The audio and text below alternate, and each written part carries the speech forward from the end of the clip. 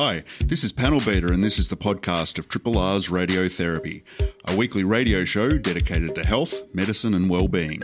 Broadcast live on Triple R from Melbourne, Australia every Sunday. Hope you enjoy the podcast and feel free to get in touch with us via Radiotherapy's Facebook page. Hi, everybody. Hi, Dr. Nick. Yes, hello everybody, it's Dr. Nick here again. Oh, and welcome to Radiotherapy Live, online and on podcast, for our first show of autumn 2020. And for those brave souls who've been doing FebFast, you survived not just 28, but a full 29 days. So congratulations. So why not reward yourselves? No, not by going out and having a quick lunchtime tipple, but by keeping it going through March. And on from there now, there's a challenge for you. And here in the studio, to give you strength and help you meet that challenge, we have our resident scientist, researcher and psychotherapist, Prudence Dear. Welcome to Autumn, Prudence. Good morning, Dr. Nick. Yes, I wonder who's woken up with a hangover this morning. But yeah, best if you don't, really. Yeah. Lots of fluids. Yeah, it was the 29th, too early to break that little... And next to her, we have our no longer medical student, but now fully qualified doctor, and bleary-eyed from her countless hours on the wards, we have Miss Diagnosis. Good morning. Does it count if I had a drink after midnight? Is that all right? No, that's right. That's okay. That's March. That's fantastic. Good. I'm in the clear. And keeping this whole show on the road, the man who can manage all the knobs and buttons and intelligent comment all at the same time. Welcome to Panel Beater. Good morning, Dr. Nick. As he reaches for the microphone. Yeah, caught me by surprise. Wasn't sure I was on air today. Pinched a punch, first of the month. Oh, thank you. Yes. Not rolling into parched March after Feb fast, or no Catholics in the room doing Lent. Do you remember that from school? Every first of the month someone would come up, and I never remembered to do it to other people. Pinched a punch? Always got me first. And what's your response to it? Ow. Hitting a kick for being so quick. Oh, my goodness. I missed out so much at school. There we are. That's what happens from being one of the nerds. Well, in today's show, we can't escape talking about coronavirus, and Prudence Dear will be helping us to understand what a pandemic actually means and how we... other things, how we deal with its implications. Miss Diagnosis will be rolling out her sweet tooth to help explain why not all sugars are necessarily bad for you.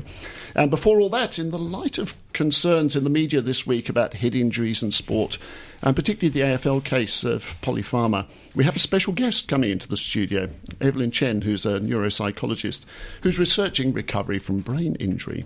But first, before all that, we have some news. This is a podcast from Triple R, an independent media organisation in Melbourne, Australia. To find out more about Triple R, or to explore many more shows, podcasts, articles, videos and interviews, head to the Triple R website at rrr.org.au. What else could be in the news apart from coronavirus? I'm looking at you, Prudence. Okay, well, let's start. I'm obviously going to stay on this topic quite a lot today, I guess. But look, I think, it's everywhere in the news. And actually, I was just looking at the Guardian headline today, and apparently the President of the United States had been quoted as saying that the whole thing was a hoax. Interesting hoax when they've now recorded their first death in Seattle. I think he's trying to weasel out of that one. But anyway, we did have another case in Australia, actually. The 9th, I think, was reported yesterday in a person in Queensland. And I guess, again, the significant thing about that is they're in quarantine and they've been in contact with other people in Australia, and they're obviously tracing those contacts. But to date, I mean, we've seen, according to my count, now 63 countries have reported cases worldwide. And in Australia, we've kind of invoked the emergency response plan. And we might talk, that doesn't really actually change very much because it's more about border controls than anything else.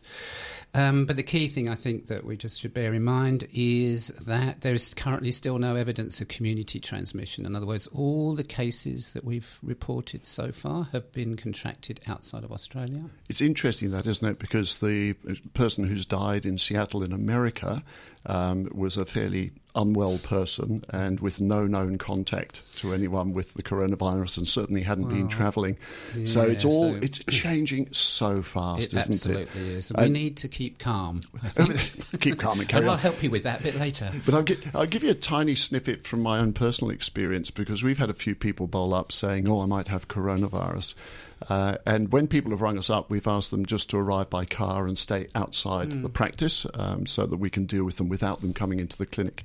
But we recently had someone who wandered into the clinic, sat down and touched all the furniture with a child and chatted away, and then told the doctor, I've come from China and I might have coronavirus, and he was actually quite unwell. And so the doctor had to get gowned and gloved and so on, and we had to put the person in isolation, take the swabs, and the health department advised us, that we had to pay for the transport of the swabs because there was no mechanism to get the swabs to the lab, so we had to pay the courier fee, which seemed a bit rough. Secondly, it took an hour and a half of our doctors' and nurses' time to clean and prepare the room and then clean it up afterwards. And thirdly, we were told if this guy tests positive, all the staff who's been in contact with him have to go on self-isolation for a fortnight, which essentially means our entire practice has to close down.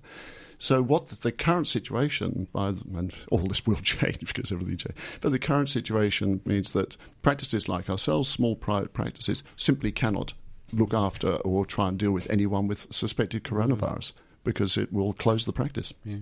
It's quite a thought, isn't it?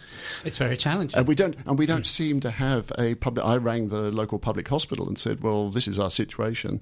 What's your approach?" They said, "Oh, well, they just bowl up in casualty and sit in triage, and they get triaged by a nurse." Really? There currently are no sort of special pathways for until we get sort of like to a point of like setting up special clinics where everyone has to go who's suspected of having the condition. So, misdiagnosis. You're ahead of the science here much more than I am. My suspicion is that we've moved past the concept of isolation and border control and so on, because this virus is now out there, it's escaped. Do you think that's right? Do you think we've now missed that particular boat and we could stop bothering about whether people should be isolated? I think in terms of stop bothering, I don't think that is necessarily the right recommendation for something like this. As you say, it is an evolving picture, and it always is with these kind of new pandemics and these new viruses. I'm certainly no expert in this. Oh, really? Absolutely. But you've been a doctor for, 6 weeks now? Exactly. My understanding was that WHO's recommendation was not to quarantine people in terms of offshore quarantine, because the issue with offshore quarantine is you have people entering the country and not declaring where they've been. So maybe they fly to another country before flying to Australia, and you can't trace that. I mean, it is, I think, with an illness like this, we've got more air travel than ever before. We've got more emigration. We've got more people coming and visiting Australia than we had during the SARS virus. It is much harder to contact trace everybody. But at the same time, with the technology we have, we should be attempting to do it. But I think only in hindsight will we know what the right approach to coronavirus will be. And Prudence, I don't know if you've gone as far as to looking at what should we be saying to people who are worried about this, who think they might be infected or are starting to get the sniffles and so on. Well, as you just pointed out, obviously, getting medical attention is important, but how you do it. So actually it's about phoning people up, including in Victoria, we have a helpline. Yes, right, we do. We have what a helpline. Great segue that was. It is, and I'm fumbling through my... Here it is. 1-800 675 398. 1-800-675-398. 398. Yep, don't call 000 because that's for emergencies, but phone that hotline number. That's the Department of Health and Human Services, I think, and Victoria, and they will tell you what to do. And I think most importantly, if you do come from a high-risk area or have a reason to think that you may be significantly at risk, don't just rock up to a health facility somewhere and risk infecting them. Ring them in advance and find out what the protocols might be. Lovely, thank you. Well, we'll be talking some more about coronavirus after this, but coming straight up after this little break, we'll be talking to Evelyn Chen, who's a neuropsychologist who's across all matters, concussion, brain injury, recovery, and what we do after it. So I can't wait to talk to her. We'll be doing that in just a moment. This is a podcast from Triple R, an independent media organisation in Melbourne, Australia. Triple R is listener-supported radio and receives no direct government funding. If you would like to financially support Triple R by donating or becoming a subscriber, hit up the Triple R website to find out how. It's time to welcome to the studio our special guest, Evelyn Chen. Evelyn's a clinical neuropsychology registrar, and she's doing her PhD on the topic of tracking cognitive recovery in patients with mild traumatic brain injury, things like concussion, but using smartphones. Oh, those smartphones, they do everything these days, don't they?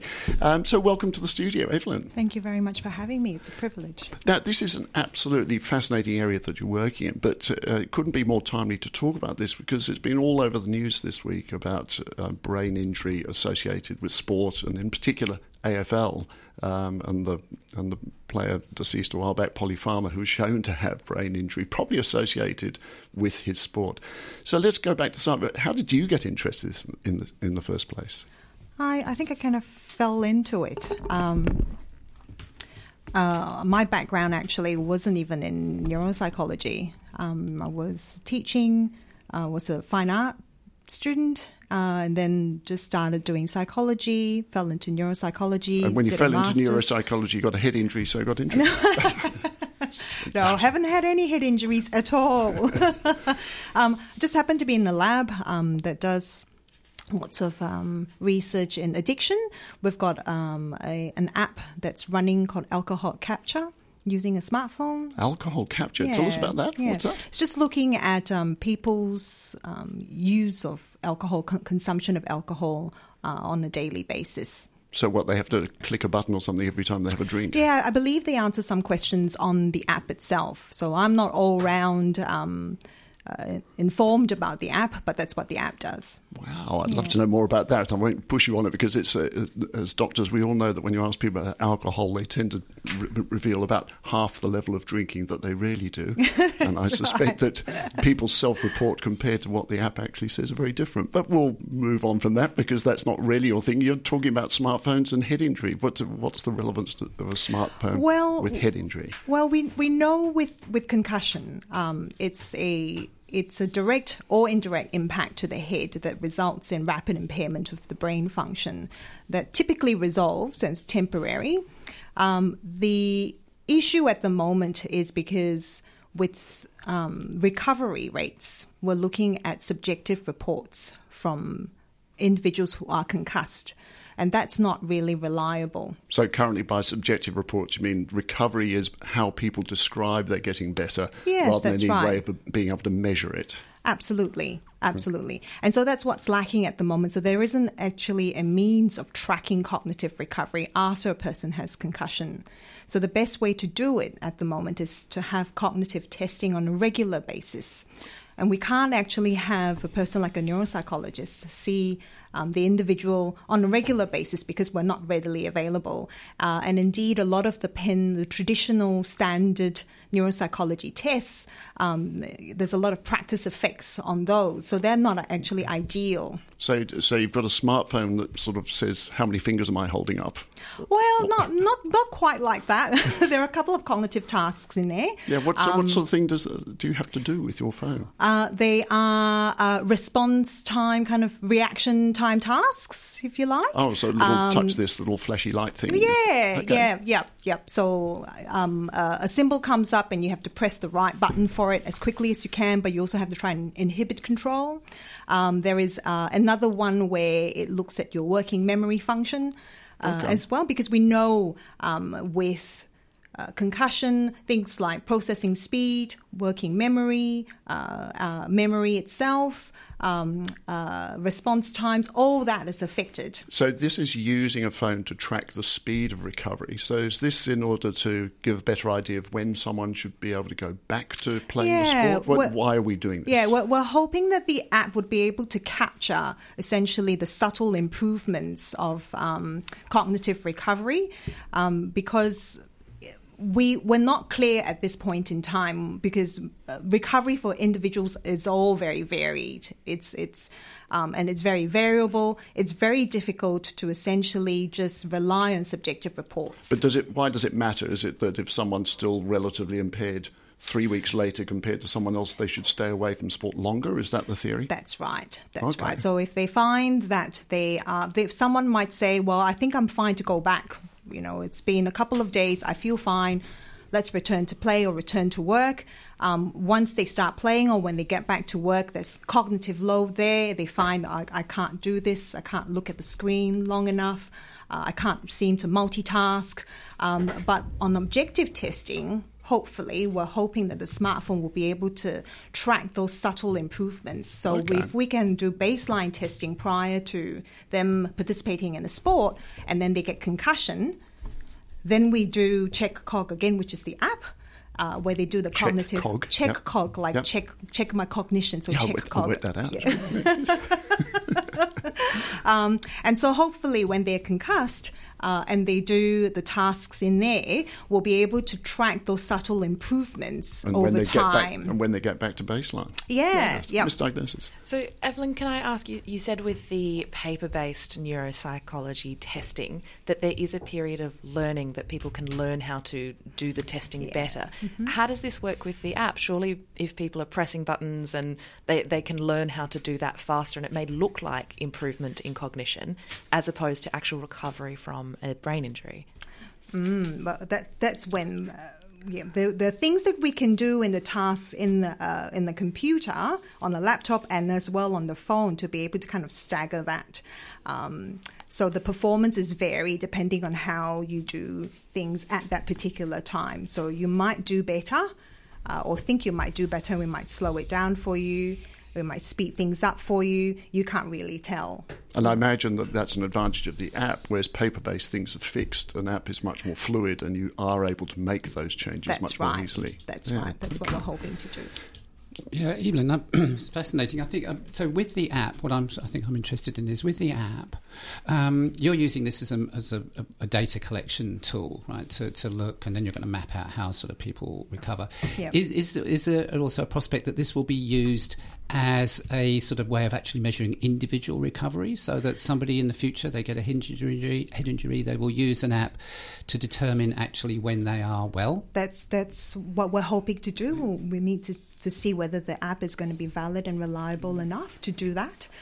So ideally, if a person is engaged in some sort of contact sports, like my son who's 11 years of age, if he goes and does play footy, we do some baseline testing before he starts going onto the fields. He plays footy. Let's say if he does have concussion, then he starts using CheckCog again, and hopefully we'll be able to track those improvements within his own performance.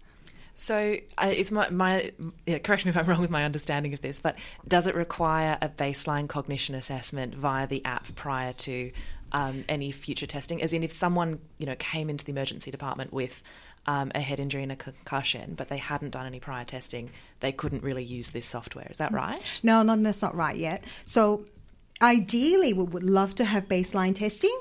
But if we don't, then hopefully we're hoping that the app would be able to at least track those subtle improvements to a point where they feel that they might be comfortable. So the study itself looks at using the app at tracking cognitive recovery objectively, but we also take into consideration subjective reports as well. So Evelyn, let's talk about this sort of brain injury, because this is going to be of huge interest to people out there for themselves personally and for their kids playing sport.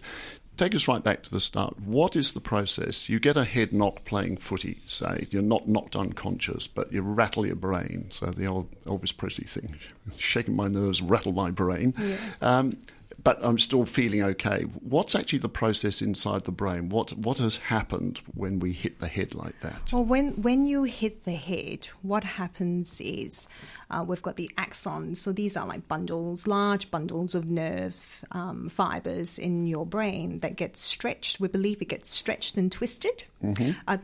That can't be picked up on your typical MRI. So they're not torn; they're just stretched and stressed. We think, stretched and twisted. So that can't be picked up on MRI, which is why lots of people just go into the MRI. Well, structurally, it looks fine. Okay. But there is cognitive disturbance. You get nausea, dizziness. Things are moving too rapidly for you. It's slowed processing. You find that you can't do things as quickly. You find that there might be a little bit of memory loss. You can't switch between tasks. So these things can't be picked up on an MR. So there's no proven structural damage on a scan, but there's probably something that's happened at a more microscopic level that we can't see. Yeah. So what's the right thing to do then? If that's happened to you or your kid, what should they do? That's the question that I think where research is very much needed at the moment, which is where neuropsychology testing is important as an objective form of measurement of cognitive disturbance. Because at the moment, with Sports Concussion Australia, the guideline is if you believe you're concussed, then you have a deliberate physical and cognitive rest for the first 24 to 48 hours. So not just physical rest, but cognitive rest. Yeah, so what does that mean? So removing yourself from, I guess, looking at the screens too much, watching TV too much, let's say, not reading the book for too long a period of time. So making sure that you're not staring at the screen if you're working, you're going back to work, not staring at the screen and reading information there for extended periods of time. So taking yourself away from the screens essentially for that period of time. So, and Dr. Nick and I have talked about this extensively off the show, but we used to say for heart attacks and for other injuries, you know, it used to be stay in bed and rest. And we've changed our research and we've changed our understanding of those practices over the last 20 years or so, till we get to the point where we say, no, after you have these sort of major physical insults, one of the best things to do is to get out of bed and to walk around within the limits of your capacity. And yet what we're saying for these brain injuries is stay home and rest. And I was just wondering, in terms of neuroplasticity and our understanding of other physical illnesses, this sounds like recommendations we would have given sort of 20 years ago.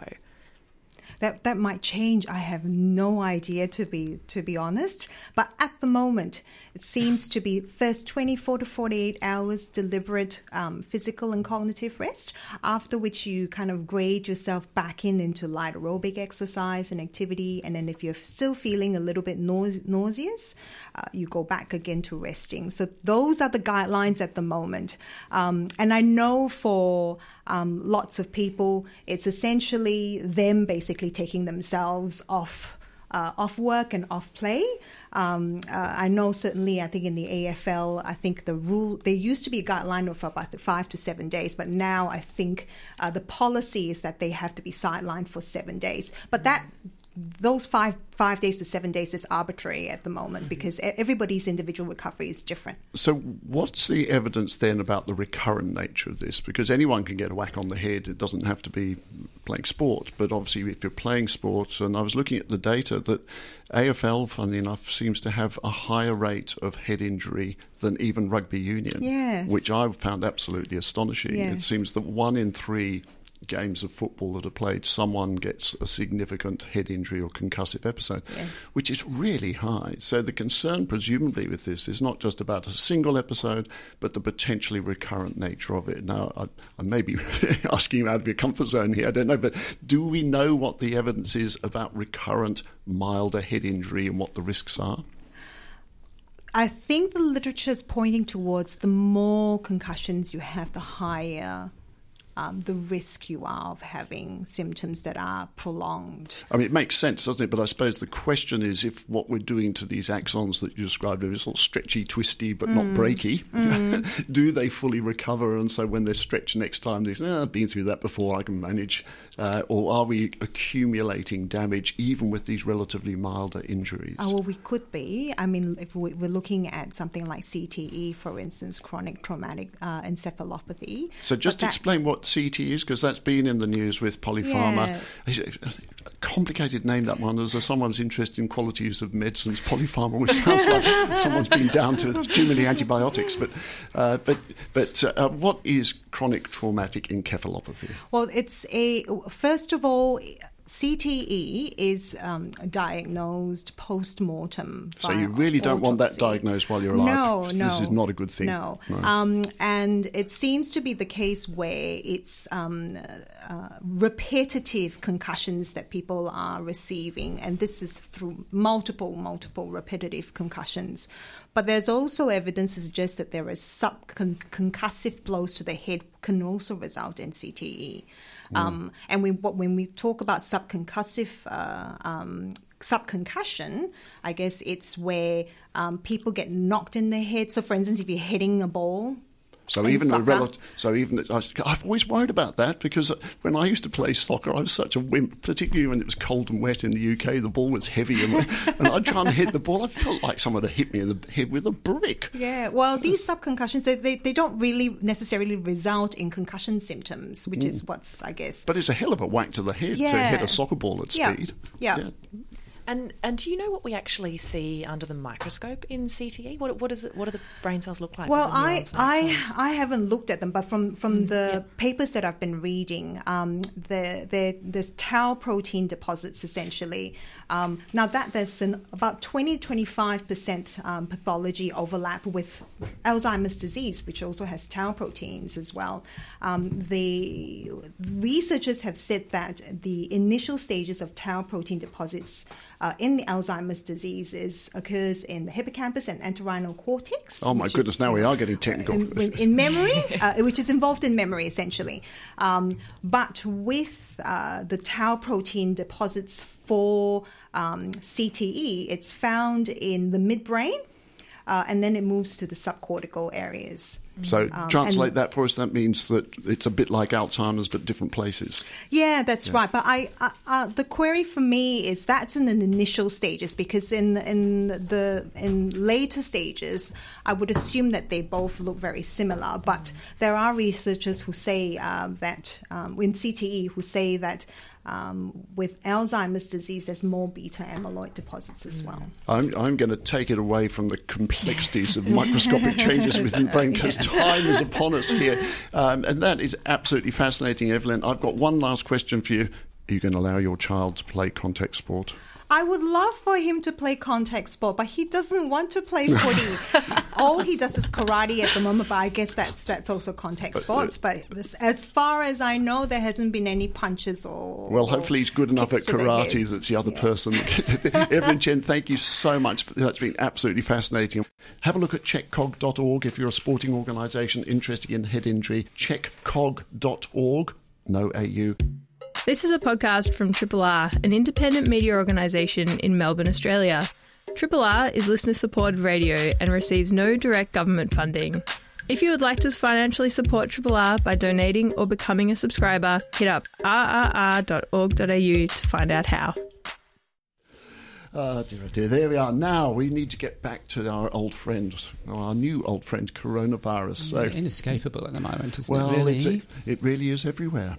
Yeah, and I mean, I was trying to think of things to talk about this week, and it's just everything I looked at in the papers was about coronavirus, and like the impending kind of doom. The stock exchange went, like this week went down 3%, right? It's just like things are being impacted on a global scale, not necessarily anything to do with the actual disease. So, do you have any financial advice for us, Prudence? No. When should we sell and when should we buy? Well, actually, hang on to things, because if you start selling now, it's just dropped. You've just got to wait. It's going to come back, right? Oh, that's my financial advice. That's what my advisor told me. $6 trillion. 3% doesn't, That's just my share portfolio. Yeah, there we go. Oh, I wish. Is that right? $6 trillion. $6 trillion. Is that the global market? Yeah. Wow, $6 trillion. Where did that go? Just disappeared. Over a little bundle of RNA that can't even replicate on its own. I mean, what a pathetic little creature to take $6 trillion off the share market. Absolutely. And, we've got 9 cases or whatever it was in this country at the moment, did I say? But look, I mean, anxiety. People are getting nervous, and I think we're seeing signs of that, both in terms of people perhaps not socialising as much, not going out, avoiding public places. You're seeing a lot of pictures, either on TV or, in the newspapers and things, people wearing masks. Latent racism coming to the surface. Well, absolutely. That is just a disgrace. I don't know what to say about that, really. But, yeah, look, I think, there is that rising anxiety. So to my mind, there are a couple of things we can do, and I'll talk about some of them, which is just how do you alleviate anxiety. But one of the first things I think is actually just making sure you're getting the facts straight. Yeah, really thinking about the scale of what this is. I know it's potentially obviously it is a serious condition, and people have died from it. But you need to perhaps put it into some context. And one of them, as well, is I think is the pandemic. Is it like a scary word? Is this like, this is going to be a pandemic? And yes. It's, and that is really that's something that the World Health Organization will at some point declare, because I don't think they've quite done it yet. But can you just tell us what that actually means? Because people hear these words, epidemic and pandemic. So what actually are we talking about? Well, pandemic comes from the Greek. Pan being all, and dermos being people. So it's to do with like everybody, basically. And it's an epidemic. This is according to Wikipedia, by the way. Great source. An epidemic of a disease that has spread across a large region, for instance, multiple continents or worldwide. So tick, we kind of got that already. And they also sort of say, the World Health Organization says that it's got nothing actually to do with the severity of the disease, but it's to do with the geographic spread.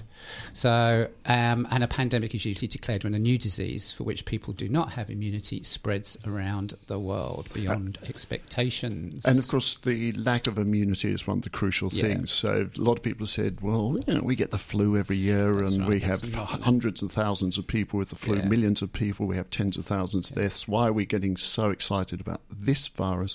And one of the reasons is because we haven't met this virus in the human population before. We have no immunity.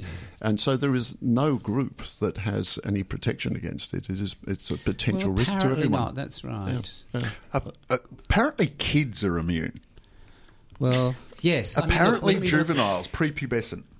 Prepubescent. Panel Beta, where did you get this wonderful piece of... Is that because they have lots of pet bats they play with, and they become immune to coronavirus? What are we talking about? Yeah. It struck me. I was listening to this epidemiologist, because everything's coronavirus at the moment, so just about everything I'm reading and listening to. And I was listening to this epidemiologist in the States, and she was talking about how at the moment, as far as they know, because there's still so many question marks about so many aspects of the nature of the virus itself, but as far as they know, kids are safe, prepubescent. Right. Certainly that's borne out by the sort of statistics in terms of the cases reported, and certainly in terms of the mortality. So the people who are dying of this disease are very much older. And those who have other forms, have chronic illness, which may be like immunocompromised. So it might be people with HIV, it might be people with, asthma and other sort of serious respiratory conditions, diabetes and so on. Those are the people who are going to be at risk. And age is a very clear factor. So, young people seem to be quite Well, I safe. want to put on my little doctory hat here, because they may be safe, but if it's like other viruses, and hepatitis A would be a good example, where kids under about the age of 8 get a very mild illness, they don't get sick with it, and they become immune for life. But they still have the virus, and they can still transmit it to others. So I wouldn't want to think that kids are somehow immune to this virus. If you take first principles, and certainly this is not my area of expertise, but I would assume that kids are safe in the sense that when they get the virus, they only suffer mild illness. But as a reservoir of potential infection to others, I would assume that on first principles, kids are potentially dangerous. Yeah, look, and I think, as you say, we don't really fully understand the kind of the mechanisms here. And I think I read yesterday that there have been some cases reported where people have had the condition, have recovered, and then they've had a second bout, certainly symptomatically, and they were clear, after the first bout. So that questions the whole immunity thing, that you can catch it again a month later. But we're getting into physiology here, where we're supremely unqualified to make intelligent comment. But anxiety is the way we began with this. And the thing that struck me is we've just been through some of the worst bushfire experiences Australia's had. We've then had torrential flooding. We've had this on the background of global concerns about climate change and so on. We have multiple reasons why people are being exposed to anxiety-inducing phenomena on a global scale, and now we have coronavirus. Yes, it's like one thing on top of another. And it's a complicated kind of set of social issues as well, like there are direct impacts on people, but for many people it is like the prospect of something, it's like, I'm okay now, but what's it going to be like next week? Am I going to contract this condition? Is there going to be food in the supermarkets? Are people going to be panic buying? Am I going to be restricted? Can I go on holiday? And if I do go on holiday, might I get stuck on an island somewhere for at least 2 weeks with people who are sick? So let's go back to some of those sort of anxiety basics. We have talked about this before, but I think it's worth revisiting in this current climate. What are the basic principles about how you look after yourselves, and particularly perhaps how you look after your kids who are reading and hearing about this stuff, and maybe themselves are getting very concerned about what all this means? Absolutely. And I think, the first most important thing is about getting factual information and good sources of information. Social media, unfortunately, is full of rife with misinformation. And it's quite possible that so is radiotherapy. We try to stick, at least we've tracked down some sources of information. And that's one of the first things I think to do, that when you're, limit your exposure to your social media and to other sources of information. So only, spend an hour a day, not 8 hours a day, poring over like the latest, information. So I think that's actually a really helpful point, that you probably aren't going to do yourself any good by over-informing yourself and going over and over and over and constantly reminding yourself about how awful things are. That's right, and how terrible things might be. I mean, there's a lot of opinions. So again, it's about limiting your exposure and also, trying, if you can, to have a critical eye. So when you read something and you think, oh my goodness, that's really scary, it's like, well, is there actually a reference for that? Is there a source for that information? Can I get something? And what about with the kids? Should we be turning the TV off and saying, oh, don't watch that, that'll just make you anxious? Or should we be letting them watch it and then talk about it? How do we deal with this with our kids? I think, from a parental perspective, family perspective, I guess you know your kids best. So I don't think there's any specific way of doing it. But again, I think limiting exposure but talking about it is very important. My understanding of children watching the news, as a child who was actually not allowed to watch the news because it was... You have to have a word with your parents about that. I think so. One of the reasons behind my parents stopping me watching the news, they said I could read the news, I could talk to them about the news, I could read the newspapers, I could read articles, but the visual, the dramatisation, the selling that there is on a lot of the commercial news stations, and they'll use big headlines, they'll use lots of sort of scary looking videos, and often there's very little information that's actually conveyed. There's just something that's used to sell the next ad. What's your opinion on sort of watching the news versus maybe reading some of this stuff? God, that's a really good question. But I think you've got a point that we present, especially on television news, it's very much, sort of in short bites, it's high impact, and it's often probably not that considered. I mean, so, yeah, I think there is something to be said about reading and going, again, to good, reliable sources. And I think I have to congratulate Dr. Misdiagnosis' parents for their sagacity and common sense, because one of the things we know is that the 6 o'clock news will sometimes show very dramatic and disturbing footage that wouldn't be allowed on a children's program shown at the same time of day. So I'm all for keeping kids away from television versions. But what you're saying, Prudence, if I'm hearing you correctly, is don't try and shelter them from all the information. But if it feels right, if that's the way you work at home, talk to them about it. Yeah, I think having conversations, and that goes for all of us, not just the kids. I think being able to have conversations with your partners, with your rest of your family, with your friends, and so on. Again, without spending the whole of Saturday night talking about it. So limit the conversation as well. So but probably put a guillotine time limit. Okay, we have 30 minutes on coronavirus. Yes, and then we'll just get back to talking about Trump. We'll talk about things that actually don't get our anxiety up. So, sport, for example. Dr. Neil, I was just going to say, if people do want to read a bit more about immunology, immunity, my source was Professor Anne Rimeron, the Professor of Epidemiology at UCLA School of Public Health, and she was talking about the children being immune. Excellent. Well, thanks for that panel, Peter. We could talk about, but we're going to put a guillotine on this. Time limit on coronavirus. Time to stop. Okay. And after the break, we'll be coming back with much sweeter matters when we talk more about sugar. You're listening to a Triple R podcast. Discover more podcasts from Triple R exploring science, technology, food, books, social issues, politics, and more. To listen, hit up the Triple R website or your favourite podcast platform. Misdiagnosis, you've been thinking about sugar. Yes, that's right. I think with all this sort of coronavirus hysteria, lots of us like to turn to the comfort of maybe a sweet treat, whether that's, sort of cake or a soft drink or something, to alleviate some of that anxiety. And it got me thinking about sugar and good sugar and bad sugar. And I remember sort of almost a year, 2 years ago, there was all this conversation around sugar and quitting sugar and these bits and pieces. And I thought, what's happened to all this conversation? I mean, it's probably been eclipsed by things like the coronavirus, but I thought maybe it would be time to revisit some of that. Yes, sugar's a really, really important question, isn't it? You're quite right, because there was all this stuff about should we have a sugar tax, and diabetes is rampant and obesity is appalling, and it's all the fault of sugar. And then suddenly we stopped talking about it, or at least publicly. Yeah, exactly. So I thought we'd go back to some of the basics with sugar and what is sugar, and then maybe have a bit of a chat about, what the research is and what we should do about sugar, some of the addictive pathways, that sort of thing. So to start off with, I mean, sugar doesn't all come in one form. We have the one word for it. But there are sort of 4 big types of sugar. You've got your glucose, your fructose, your sucrose, and then your sort of cornstarchy sugars as well. And the glucose and the fructose are what we call monosaccharides. They are just the one molecule, whereas your sucrose is just a combination of glucose and fructose together, which makes it a disaccharide. And the reason why this is important and why we sort of care about this is when we look at food with sugar, often the question is, do we quit sugar entirely? And does that mean we stop having fruit and fruits that are high in inverted commas sugar?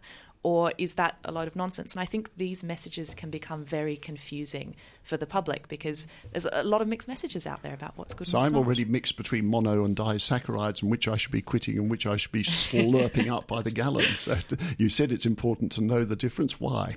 So as I was saying, because when we look at the sugars that are in sort of inverted commas, the healthy sugars, they're the sugars that occur naturally in fruits and vegetables.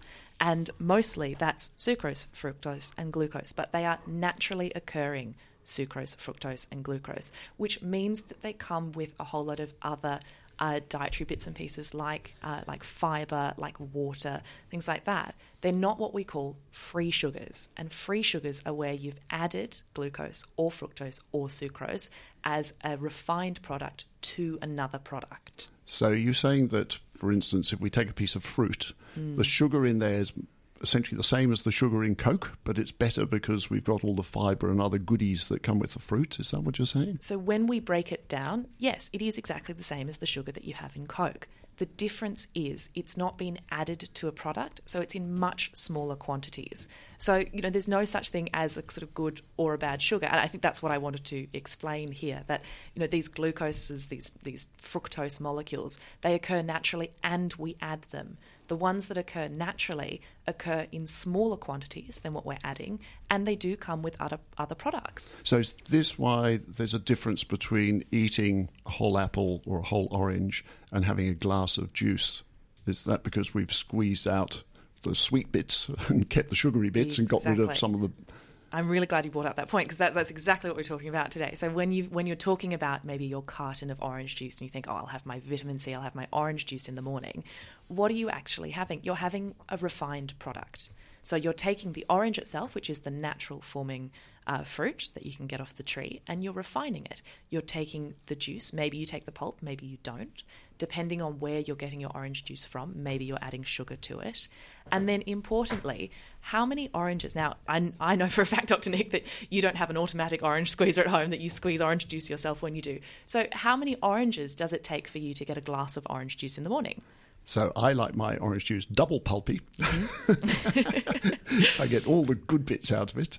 But yes, you're quite right. So it would be at least 2 or 3 oranges, maybe more, depending on the juiciness. It's approximately 6 oranges normally for a sort of 375 Is that right? milliliter. 6? Yeah, wow. Yeah. Now, if you're having a small glass of orange juice with some soda water or something, maybe you're just doing 2 or 3. But often it's about 6 oranges per glass of juice. Yeah. Now, if you think about that, could you think about sitting down and eating 6 oranges, in segments? It's a huge amount to consume. And this is where we run into trouble with sugar. Sorry, Mr. Dysinger. So it just occurs to me that on this show we've covered the keto diet a little bit, and where carbohydrates are the enemy. You go for a high fat, high protein, low carbs, and those following the keto diet often refer to this distinction in the juices between a carb totals and sugars and net carbs, which is where fibre is involved. So there seems to be some kind of offsetting. Is that your understanding as well? Yeah, my understanding of the keto diet is removing the carbohydrates. The difficulty with carbohydrates is they do contain sugar as well. It's not a naturally formed sugar because it's a refined product. You're making the bread.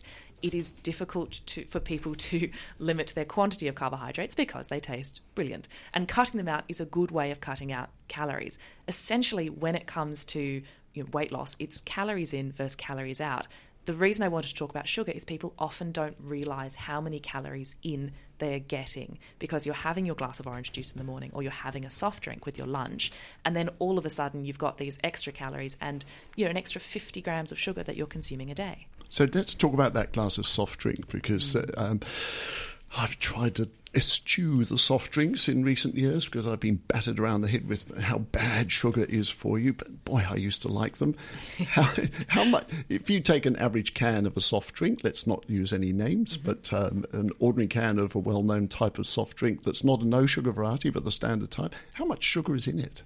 I think it's about 14 to 16 teaspoons of sugar in the standard can of soft drink. Yeah, it's Yes. incredible. You can, if you read the labels, that's right. Yeah. What, 5 grams to a teaspoon or something? Yeah, Roughly, yeah, I think that's what I approximately. use. So I always used to look at the cans and go, whoa, that's 6 teaspoons of sugar. So Dr. Nick, you say you always used to love these soft drinks, these sort of because they made you feel good, and that's because they work on our dopamine receptors in our brain. So this sugar, and this is where the time with coronavirus, when things are feeling a bit crap at home, and you reach for the soft drink or you reach for the chocolate or something like that, it's because it gives you a dopamine hit, and that dopamine is that feel good hormone. So can I have my dopamine hit? Aren't I allowed to feel good? Of course, you are allowed to feel good with that dopamine hit. The problem is the more sugar you consume, the more you need to get that same dopamine hit. It's an addictive pathway. And I think fructose is one of the worst for that, isn't it? Fructose is which one of the Which is worst. that really healthy sugar because it's in the fruit. So, and this is the thing, there is no such thing as a healthy or unhealthy sugar. There is just sugar.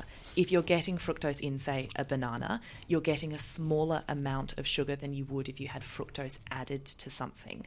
Yeah, I don't know how many bananas you'd have to squeeze to get banana juice, but you wouldn't get that much. So it makes sense because there's sugar in the banana. But you're quite right. If I eat a banana, I've actually eaten quite a lot of food, and I've probably eaten relatively little fructose. And 6 to 8 grams of fibre. Yeah. If you look at some product labels, again, and fructose, you get that high fructose corn syrup, which is really concentrated fructose, which is added to so many products. And you probably don't even notice it because it says HFCS or something. Yeah. So if we boil it down to the advice that if ordinary person listening out there is thinking, oh my God, I can't eat fruit because it's all full of sugar and all the sugar's the same and it's just like having a bar of chocolate as to have it, which of course isn't the case from what you're saying. But what's the advice about how we should manage sugar? If you could just give a sort of overarching summary. So the overarching advice is avoid free sugar, which is sugar added to products. And the way you avoid the free sugar is by reading the nutritional labels and eating food that is close to its natural source as possible. So stuff that hasn't had sugar added. So all these processed foods, sort of cakes, biscuits, chocolates, all the things I love. But we're not even talking cakes, biscuits, chocolates. We're talking, hoisin sauces. We're talking tomato sauces. We're talking breakfast cereals. A lot of them had added sugar. So try and eat food as close to the natural source as possible. Wow. My dopamine levels have just slumped. So as soon as this is over, I'm going to have to go and have a chocolate croissant and coffee with 3 sugars. And it's a pandemic epidemic, isn't it? Obesity, which is sugar related, and we were talking about those earlier. Yeah, and I'm going to give you a final question. So sugar tax, it makes sense to me. We should tax the bejesus out of sugar so that it's just harder to stuff this stuff into foods. What do you reckon? Libertarians, absolutely. the phone line is 937. Yeah, but that The sugar impacts tax, people. it's been proven Don't to have work so in much other choice. in other countries. It's been proven to work in other countries. It's something we should be aiming towards. Okay. But the less sugar you have, the less you'll need. So you'll still get that dopamine hit. It's been proven to work in other countries. The less sugar, the better the dopamine. So I'm going to cut back my chocolate and then really get the dopamine when I have it. Thank you for listening. Remember, you can check us out on Facebook. You can listen anytime with Triple R Radio On Demand. And you can always download the podcast so you can listen to us on the road, in the bath, or anywhere that you like. Hi, this is Panel Beater. Thanks for listening to the podcast of Triple R's Radiotherapy, a weekly radio show dedicated to health, medicine and well-being, broadcast live on Triple R from Melbourne, Australia, every Sunday. Hope you enjoyed the podcast. Feel free to get in touch with us via Radiotherapy's Facebook page.